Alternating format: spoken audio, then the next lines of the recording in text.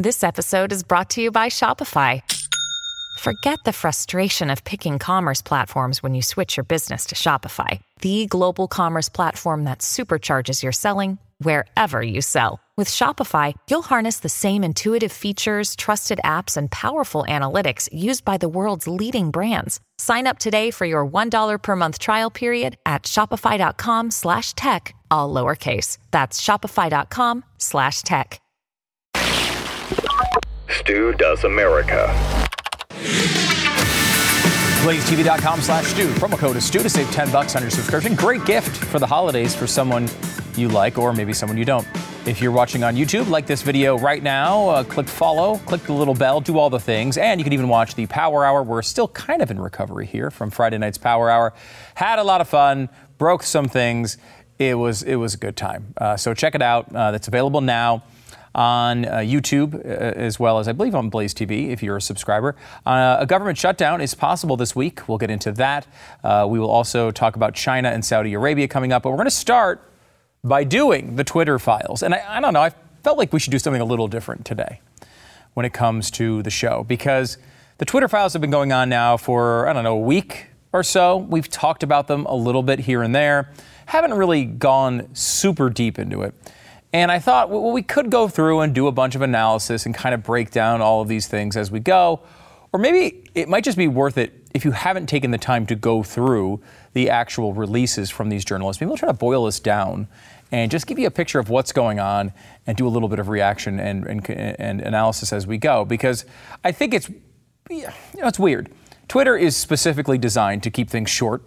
But then we just discovered the Twitter thread, and then things got long again. And I don't know. Maybe it's a bad sign that America can't stick around for a few different editions of the Twitter files. But I think, if you try to read the whole thing, you might get a little distracted. So I figured we'd go through some of this. Now, if you don't know the backstory, Elon Musk, of course, buys Twitter. He spends a lot of money. They have a back and forth. He gets control. And I don't know that we've ever seen this happen before in corporate history.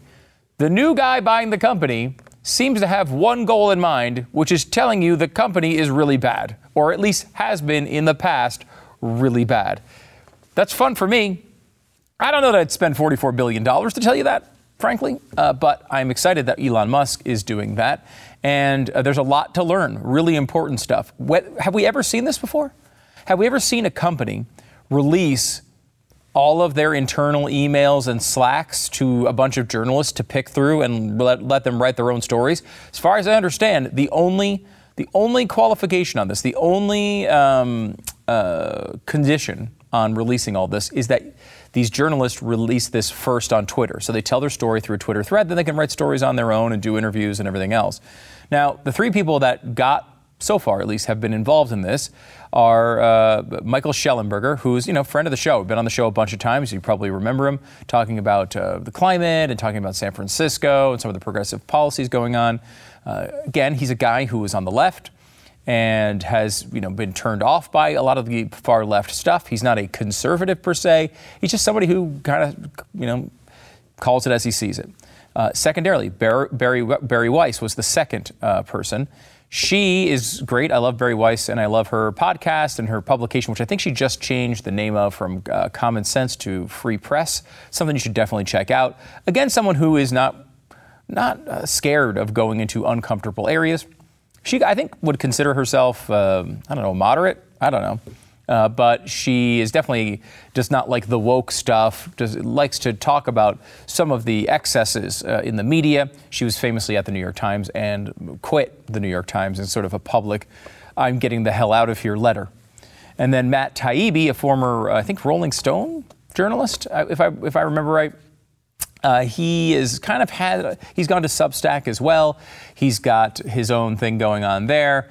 And so he was the one who got the first batch of these files. All three of them sort of fit the same profile. People who are willing to take somewhat different stances than the typical media member, but don't fall into the hardcore right-wing conservative model by any means. In fact, you'd probably say at least mostly they've been left their whole lives and are trying to come at this pretty honestly. And I think it's been an interesting experiment. We've never really seen anything like it. So let me get into this. We'll start with Twitter files number 1. And I've tried to sort these down from, some of them are 30 and 40 tweets to just the most important stuff that we can kind of talk about here as we go. Matt Taibbi, his 10th tweet here, both parties had access to these tools. The tools he's talking about are basically tools that you could go in a portal and say, hey, I want this tweet taken down.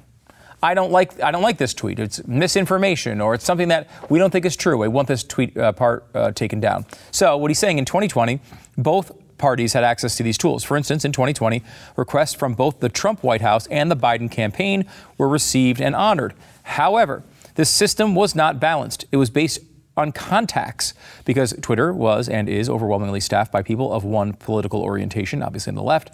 There were more channels, more ways to complain that were open to the left or Democrats than the right. Now, to prove this, they go through the total donations from Twitter, and they're as you'd expect.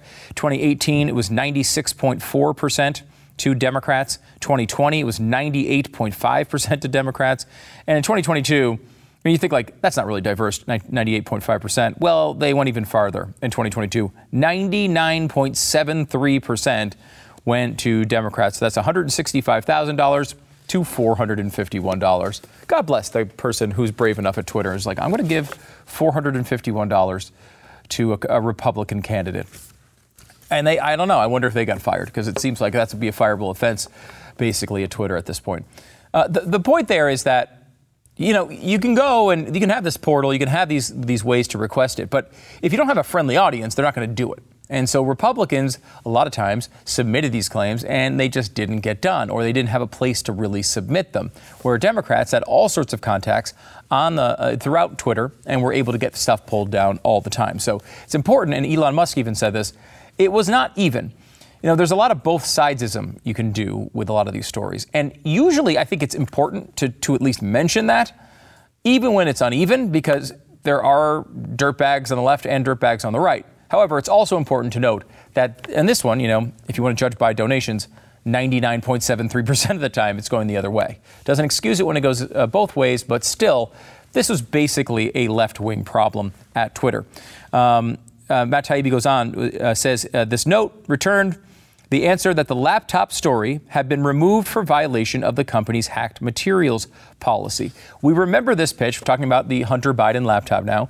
We remember this pitch coming a lot from the media at the time. This was sort of their excuse. Well, we think the material was hacked. Now, it's easy now to say, well, what are you talking about? It went to a computer repair shop and was just left there for months.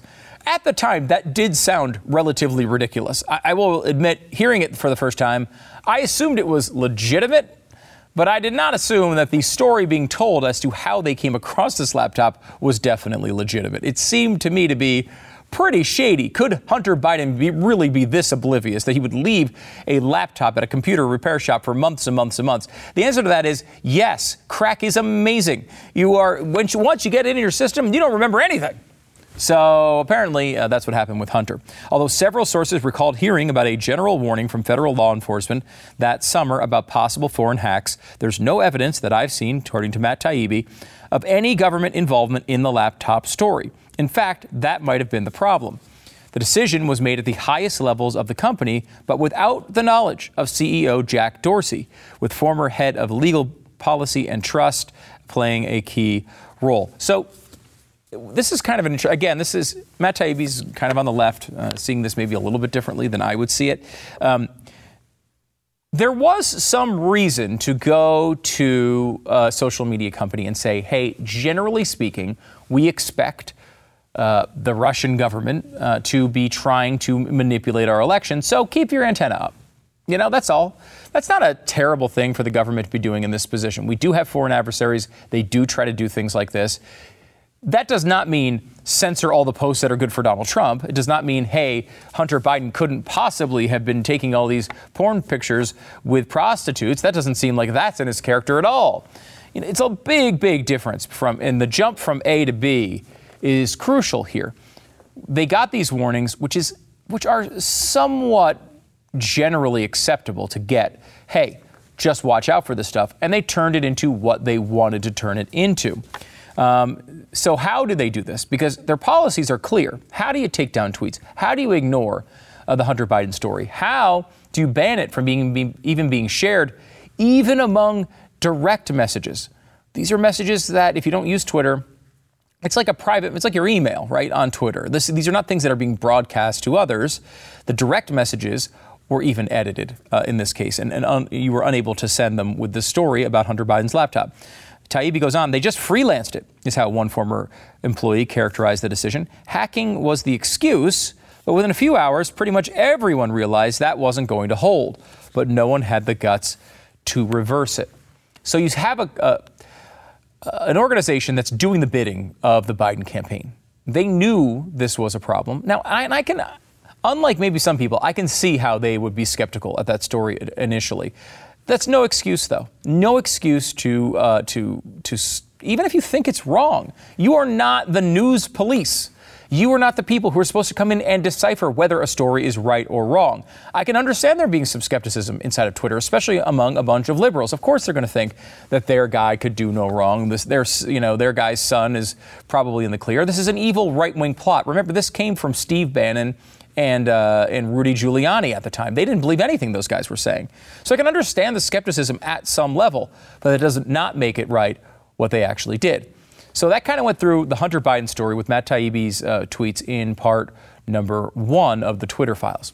Part number 2 went to Bari Weiss. Now, Bari Weiss kind of dug into more generally what was going on with conservatives in total. And she found over and over and over again, conservatives, and not even people they're not even conservatives, just people who are generally skeptical of left-wing narratives. Those people would get throttled, they would get suspended, they would get shadow banned. All these things that conservatives said were going on. I mean, I know a lot of people and I don't live and die with Twitter. I don't live and die with social media. I don't look at my follower count ever. That's not something that I do. But I know a lot of people really care about it, to the point where they check it every day to see if they're going up or down. And they would notice that it was going down. They would notice that their tweets, you get 500,000 followers, you make a good point, you expect it to kind of like get a little response, and they notice, I've got 16 likes. And it's like, well, with 500,000 followers, how am I going to get 16 likes on a tweet? That doesn't seem possible. Well, it's possible if they're not letting anyone see the tweet. That's how it's possible. So Bari Weiss went into this and gave some examples. Take, for example, Stanford's Jay Bhattacharya, who argued that COVID lockdowns would harm children. He's a doctor. We've talked about some of his work before. And he was, he's highly qualified, just kind of stood in a different position than many others did in the medical mainstream at the time. However, it's important to note that his opinion that COVID lockdowns would harm children has been proven completely right. Like, this is not like a controversial point now. I didn't think it was a controversial point then, though it was at some level among the mainstream media. Twitter secretly placed him on a trends blacklist, which prevented his tweets from trending. So he comes up with this great point. Everyone's tweeting it like crazy. Everyone's talking about it. Still wouldn't show up in the Twitter trends area, which would give it even more attention. Okay, fine. How about popular right-wing talk show host Dan Bongino? He was slapped with a search blacklist. Now, Bongino is a guy who's taken a lot of positions, obviously on the conservative side. He's taken some positions. He was very skeptical of the 2020 election results. He did stuff like that, which the left, of course, didn't like. However, a search blacklist, I guess, means you're searching for a tweet or maybe even searching for his name, and it's not going to pop up. Now, how does he possibly use this service if people can't find the stuff he's actually saying? How about Charlie Kirk? Twitter set the account of conservative activist Charlie Kirk to do not amplify. Twitter has denied that it did these things. In 2018, their head of legal policy and trust and head of product said, quote, "We do not shadow ban." They added, "And we certainly don't shadow ban based on political viewpoints or ideology." Well, that's not what their CEO and their owner is saying right now. Elon Musk has specifically said it was targeted at conservatives and not at liberals. This is important. Now, look, it's a private company. Twitter can censor people however they please at some level. And I know a lot of people like to do the whole public forum, this is the public square thing. Look, I don't want the government to acknowledge that private companies are in the public square, because the second they do that, they start taking them over and doing all sorts of crazy nonsense to them. I know I'm not necessarily in the mainstream of conservatism on that point at the moment. But Twitter, look, if Twitter is this important to you, your life priorities need to be changed a little bit. That being said, it is an important tool. It is something that does affect politics. It does move people. We've seen basically the entire BLM movement be built on its back. They're letting the left do this and not the right. Now, if you wanted to start your own social media company and you wanted to say, look, I'm only going to amplify conservative accounts, you should be able to do that, I think. You should be able to go through that process and do it. I don't think you'll get a lot of people who really like your site all that much, because people usually want that debate. They're there to see that debate. But Twitter decided to do this. Now, the problem with Twitter, and this is an asterisk on what I'm saying, they should be able to do that. However, they should not be able to do that and say they're doing the opposite. And that's why this particular tweet from Bari Weiss is so important. How they lied to people about it, how they said they were not doing it, how even in congressional testimony, they're kind of on record lying about this. Bari Weiss goes on. What many people call shadow banning, Twitter executives and employees called visibility filtering. If that's not Orwellian, I don't know what is. Or VF. Multiple high-level sources confirmed its meaning. But there existed a level beyond this sort of visibility filtering. They would go through an official ticketing process to get that part of it done. There was a level beyond official ticketing, beyond the rank and file moderators following the company's policy on paper. That is the Site Integrity Policy, Policy Escalation Support, known as SIP-PES, in the least catchy and memorable acronym of all time. SIPES. It's SIPES, guys. Get past the bureaucracy and the sort of nonsense here of all the different committees and councils and all this. Basically, they had a bunch of moderators who looked at the legalistic policy that they said to everyone they were utilizing. Hey, you can't do this. You can't put child porn up there. You can't put threats up there. You can't do all these things. And if you do that, you'll get your stuff pulled down. But they said, well, wait, what happens when the conservative tweets pop up that don't break those rules, but we still want them down? What do we do then?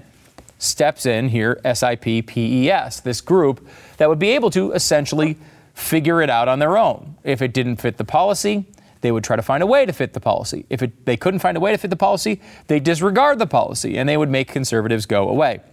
One of the accounts that rose to this level of scrutiny was the very famous Libs of TikTok account, an account that was on the Trends blacklist and was designated as do not take action on user without consulting SIP-PES, this sort of overlord group. I should point out that with all of these, there's screenshots of this. This is not something she's guessing at. She's not getting at reporting third-hand information from some employee.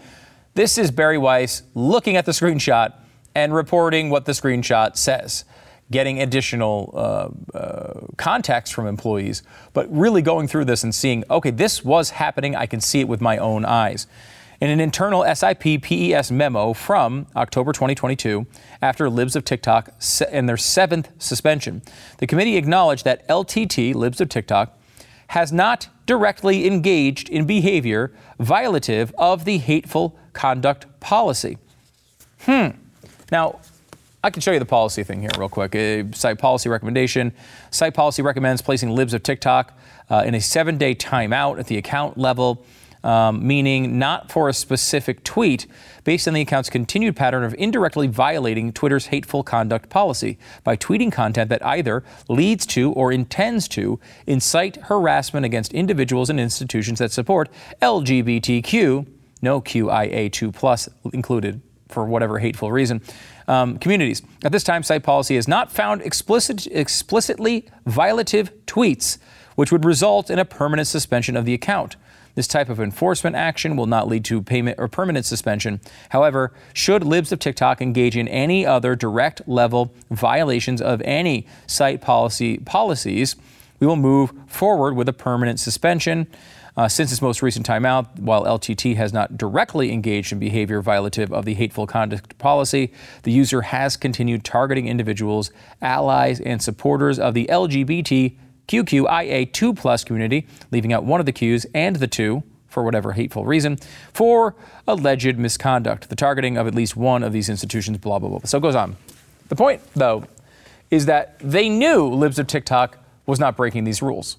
Libs of TikTok is just posting other public posts. That's what they do as an account. They say, hey, here's someone on TikTok, a liberal, saying something crazy. Let's laugh at it for a second. Let's highlight the absurdity of this. And that's it. Well, the left doesn't like that because the way you dismantle the left is by showing what they actually say and do and mean and want.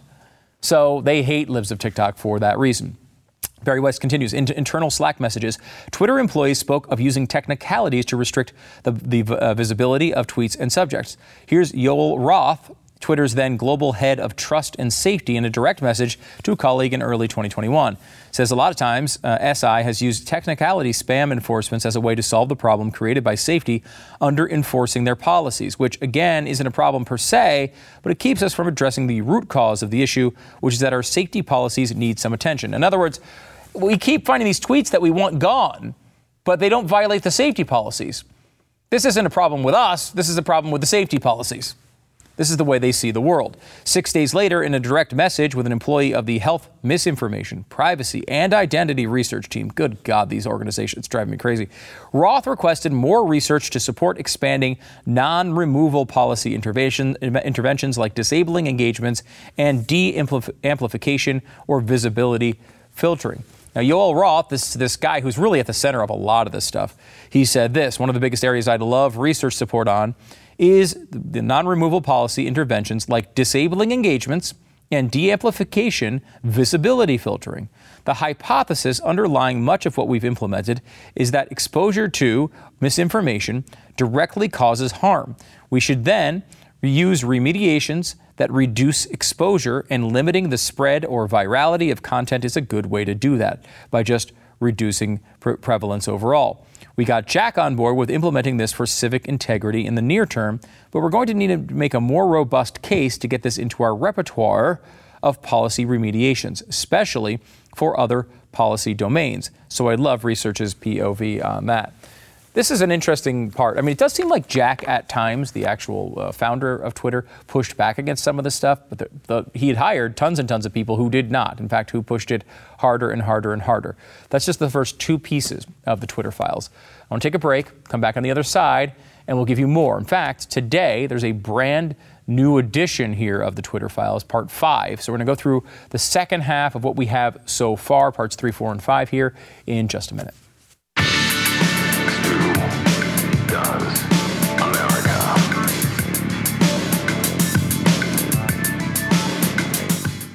So the red wave didn't really materialize. Well, maybe it got too cold. Got in the winter. Maybe the red wave froze. The red popsicle kind of showed up, and that wasn't as fun. So what happens? Do we get a more emboldened Biden? Do we get more wasteful government spending, higher taxes? How will you protect your hard-earned savings from the reinvigorated left? The answer, of course, is gold. Gold is the world's oldest, most proven form of currency. It's there when inflation soars, when other assets go sideways, and that's why Birch Gold is so thrilled to announce a new product that reimagines gold as currency. It's called the Gold Back.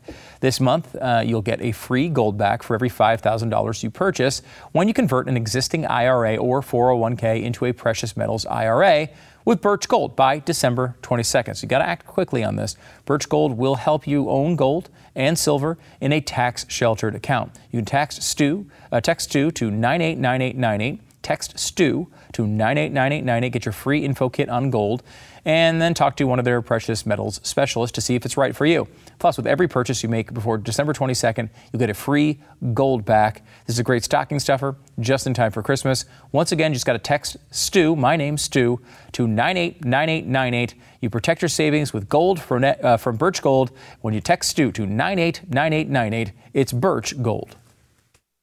All right, I wanted to take today and kind of bring you through all the Twitter files that we have so far. There's a new edition today from Barry Weiss. We'll get to that here in just a second. This is sort of like Avatar. They're all really long, and there's too many of them. But it's important information, unlike Avatar. So whatever you do, by the way, don't go see Avatar.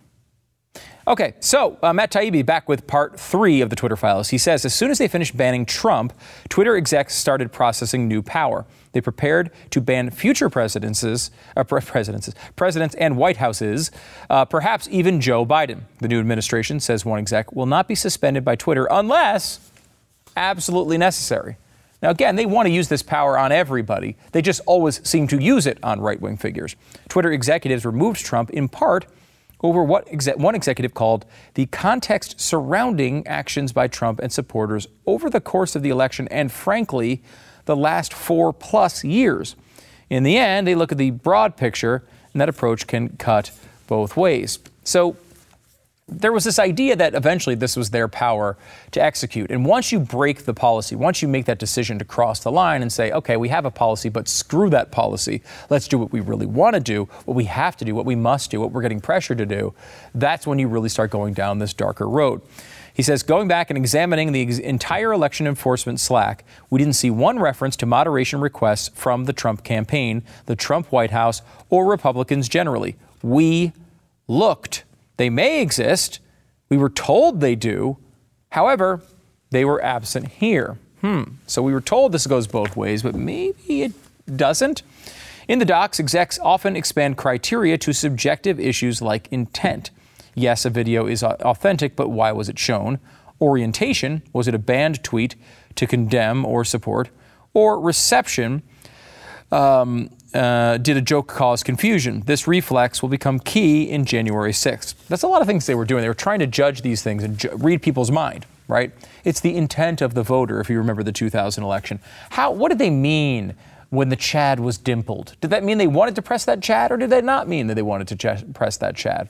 Very, very difficult to, of course, do that. And typically what they seem to find over and over again were the people on the right, the people they didn't like, they said, yes, they had bad intent. The people they did like had good intent.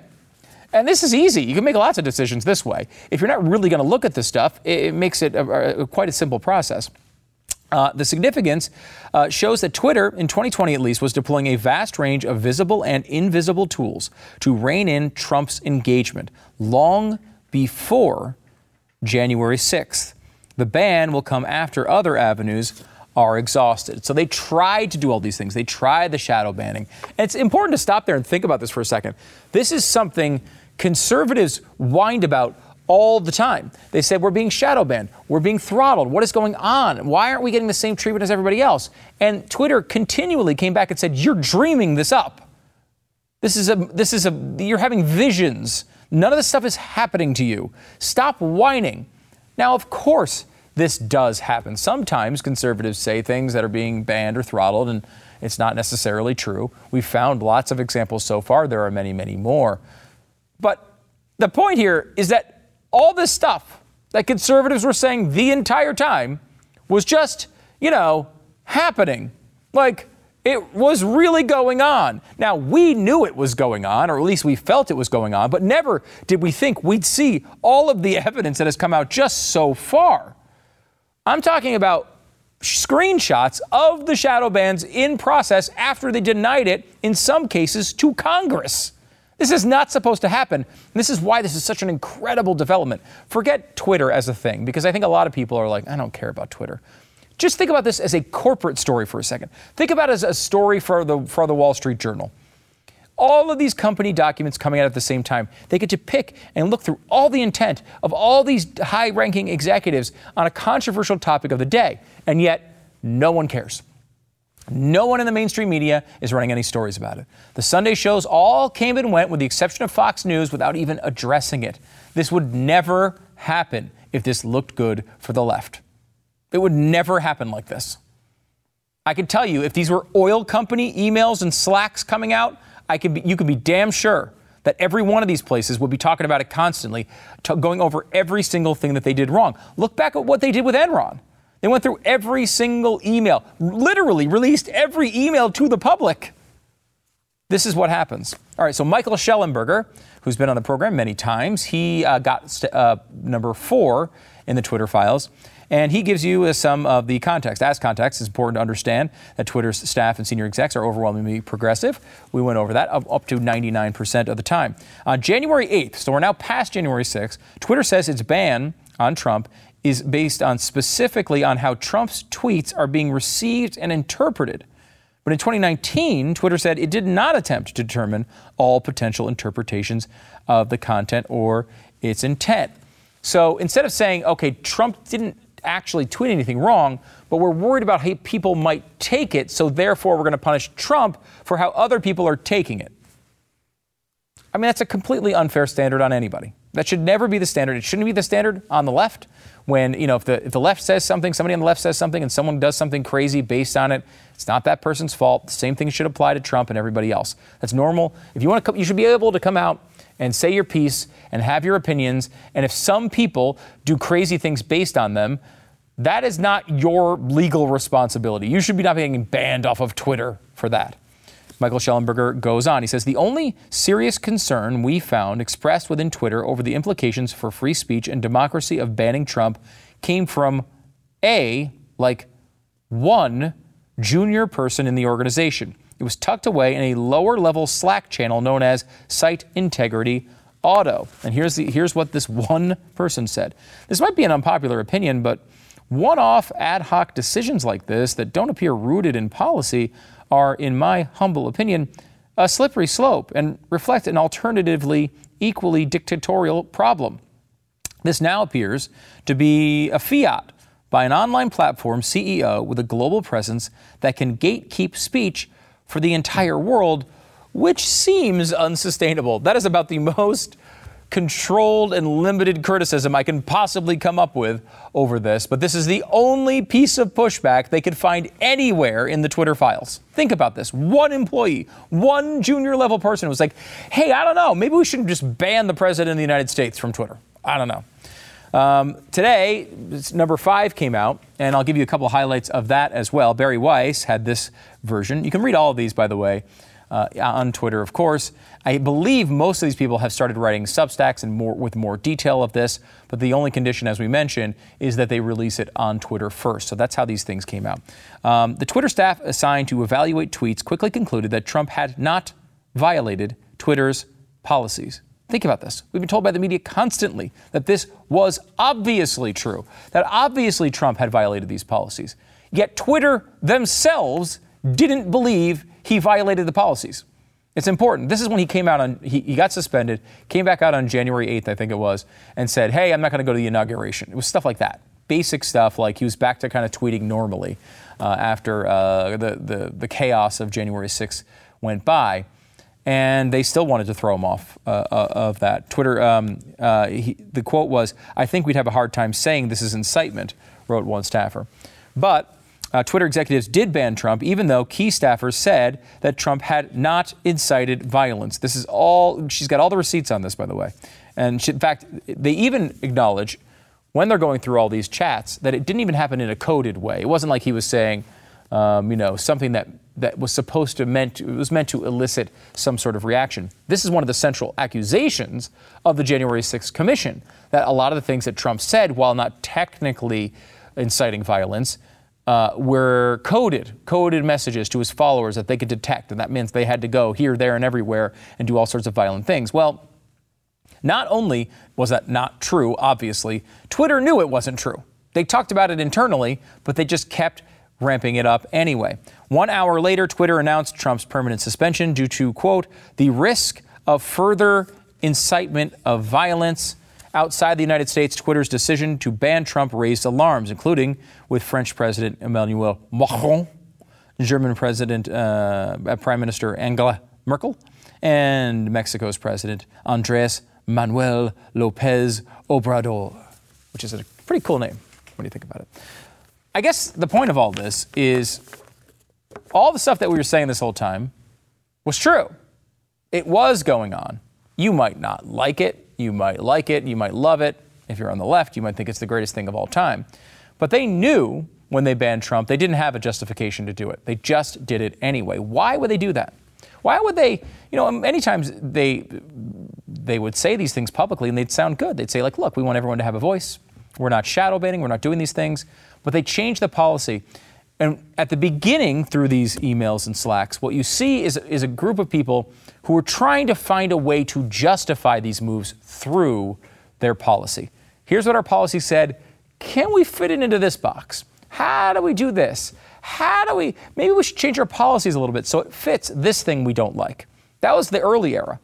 Once you get past January 6th, what you see is an organization that does not even care about their own policy. Look, this is too important. We have to do it. Part of the reason why this is going on is because people inside of Twitter are very liberal. But I warn you not to stop there. Because if you just say, okay, Twitter's filled with a bunch of crazy liberals. They wanted Donald Trump off the platform. They want to stop all the conservative speech. So they're doing these things. There's something to that. They were willing to do these things largely because they did align politically. But it's more than that. It's larger than that. It's the fact that publicly and privately, these employees inside of Twitter were getting immense pressure from government officials to do these things. And if you think about yourself as someone who's like, well, I kind of agree he should be banned, but I don't really see something in the policy that would allow it.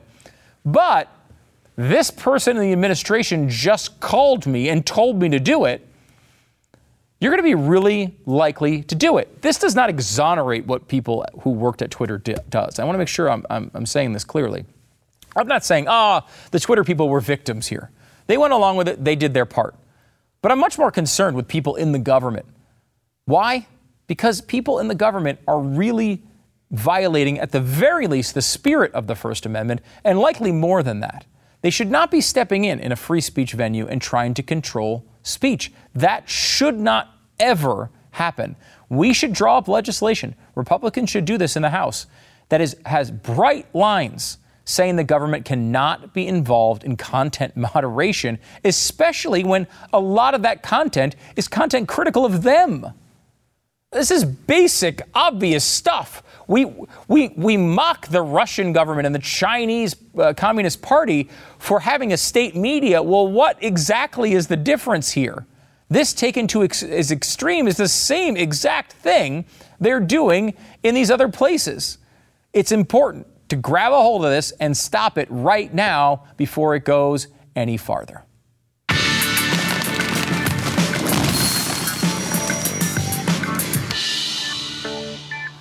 All right, you want to buy a home? Well, good luck with that. It's a crazy market. Although prices have come down a little bit, we don't know where prices are going in the future. And I always think that if you're trying to time a real estate market, usually you're probably going to be on the wrong side. You're probably going to screw it up somehow. Look, find the house you want, get a price you're comfortable with. But how do you make the most of that transaction, whether you're buying or selling a home? It's realestateagentsitrust.com. We're talking about a website that screens through real estate agents for you, so you don't have to go through that whole hassle. You don't have to deal with every little bit of that. You can just go through and find the best agents in your area and start with a win. You don't have to start with question marks. Do I have the best agent? Is this going to go the right way? No. Start with a win. Start with picking the perfect agent at realestateagentsitrust.com. Go there. They will just connect you with the best agent in your town, give a little basic info, and they'll do the rest. It's realestateagentsitrust.com. Go there now. Check it out. realestateagentsitrust.com. It's free to you. Congress faces a looming government shutdown. Yes, end of the week. That's the deadline. Lawmakers are trying to make a last-minute deal to make this come together. I mean, it doesn't seem like it's going to actually, we're not going to really cross the border here into a government shutdown, I don't think. But there's always some wrangling here at the end. And let's be honest about it. What is a government shutdown? First, the non-essential employees go away, which, so you know, when you run a business, you shouldn't have any non-essential employees. If you have a non-essential employee, you're running a terrible business. Of course, 80% of the government is not essential. So they can do it very easily. We'll see if any of that happens. I do not expect us to actually get into government shutdown, especially with the Democrats still having control of pretty much everything. Los Angeles Mayor Karen Bass, she won in a very close election, actually, against the Republican. Almost lost that race, which is remarkable. Even Katy Perry voted for the Republican. Anyway, Karen Bass declares a state of emergency on homelessness during her first day in office. And look, I have no expectations that Karen Bass is actually going to do anything about this particular issue. However, we should note that at least she's saying she wants to do something about the homelessness thing. By the way, did you see Karen Bass get sworn into office? It's pretty amazing, a pretty incredible thing, mainly because of the cackle put on by Kamala Harris as it was going down. Watch this. According to my best ability. Madam Mayor.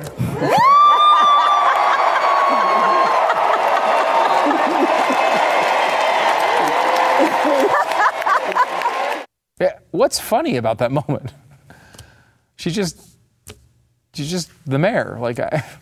Now I think it's a joke that she's the mayor. So, I mean, maybe that's what she was going for. I don't know. I doubt it. NYPD officers are leaving in droves. Why? Because they can get better pay in smaller towns. They can not risk being defunded in smaller towns. And they usually don't get shot in the streets in smaller towns. So for some reason, they find that job to be preferable. Even though Eric Adams is a former police officer. So make sure you watch it. There's a big story, by the way, in the New York Times the other day about Eric Adams and his new policy on homeless people, largely people who are mentally ill. It's pretty fascinating. The left is like, all right, this didn't work. We tried this thing where we just let all the homeless people and mentally ill people out in the street and see what happens. Okay, it didn't work. Let's put them all back in institutions. That seems to be what they're going to attempt here. We'll see how that goes in New York. And Philadelphia is reversing some of their policies as well.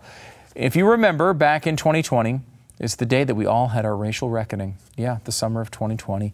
And to do that racial reckoning, obviously the main thing we needed to do was cover up statues and boxes. Well, the boxes are coming down now. Philadelphia has to remove their box covering the Christopher Columbus statue. How dumb of a society do we have to be?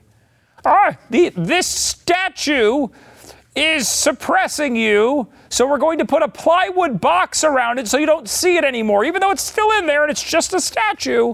If we put a box around it, it won't oppress you.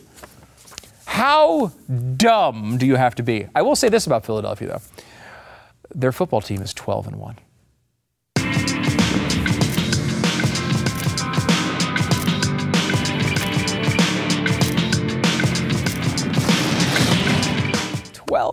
Do you believe it? Do you believe it? All right, let me talk about something more serious. Roe versus Wade.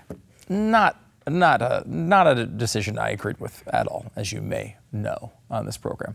But, even though it's been overturned, it's still a problem here in America. Abortion is still, in most states, most people can kind of do it whenever they want. In blue states, it's almost like a celebration these days. Preborn does something about this. Preborn introduces mothers to their children, their unborn babies, through an ultrasound. And once they hear that heartbeat, 80% of the time they choose life. What a wonderful gift to these mothers, of course, but also, the children, the gift of life.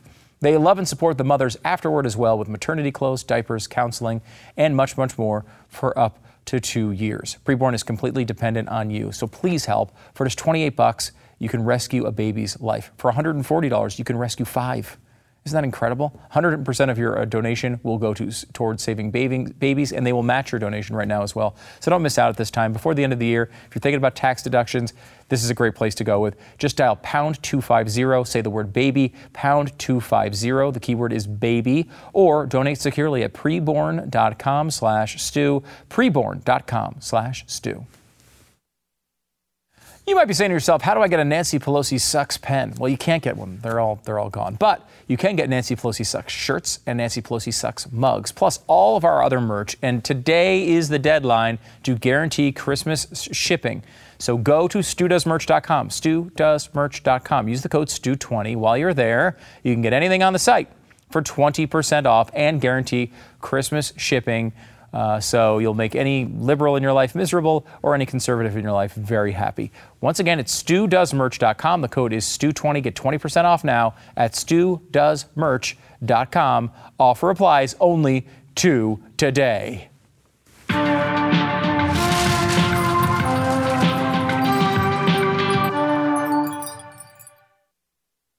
Okay, Power Hour is up on YouTube. You can check that out right now if you want to watch it back. It was a lot of fun. Some craziness happened. You'll have to watch it and see. Also on this program on Friday, our annual holiday tradition, The Christmas Twist, the greatest Christmas movie of all time. You'll see it on this show Friday. Don't miss it. We'll see you tomorrow.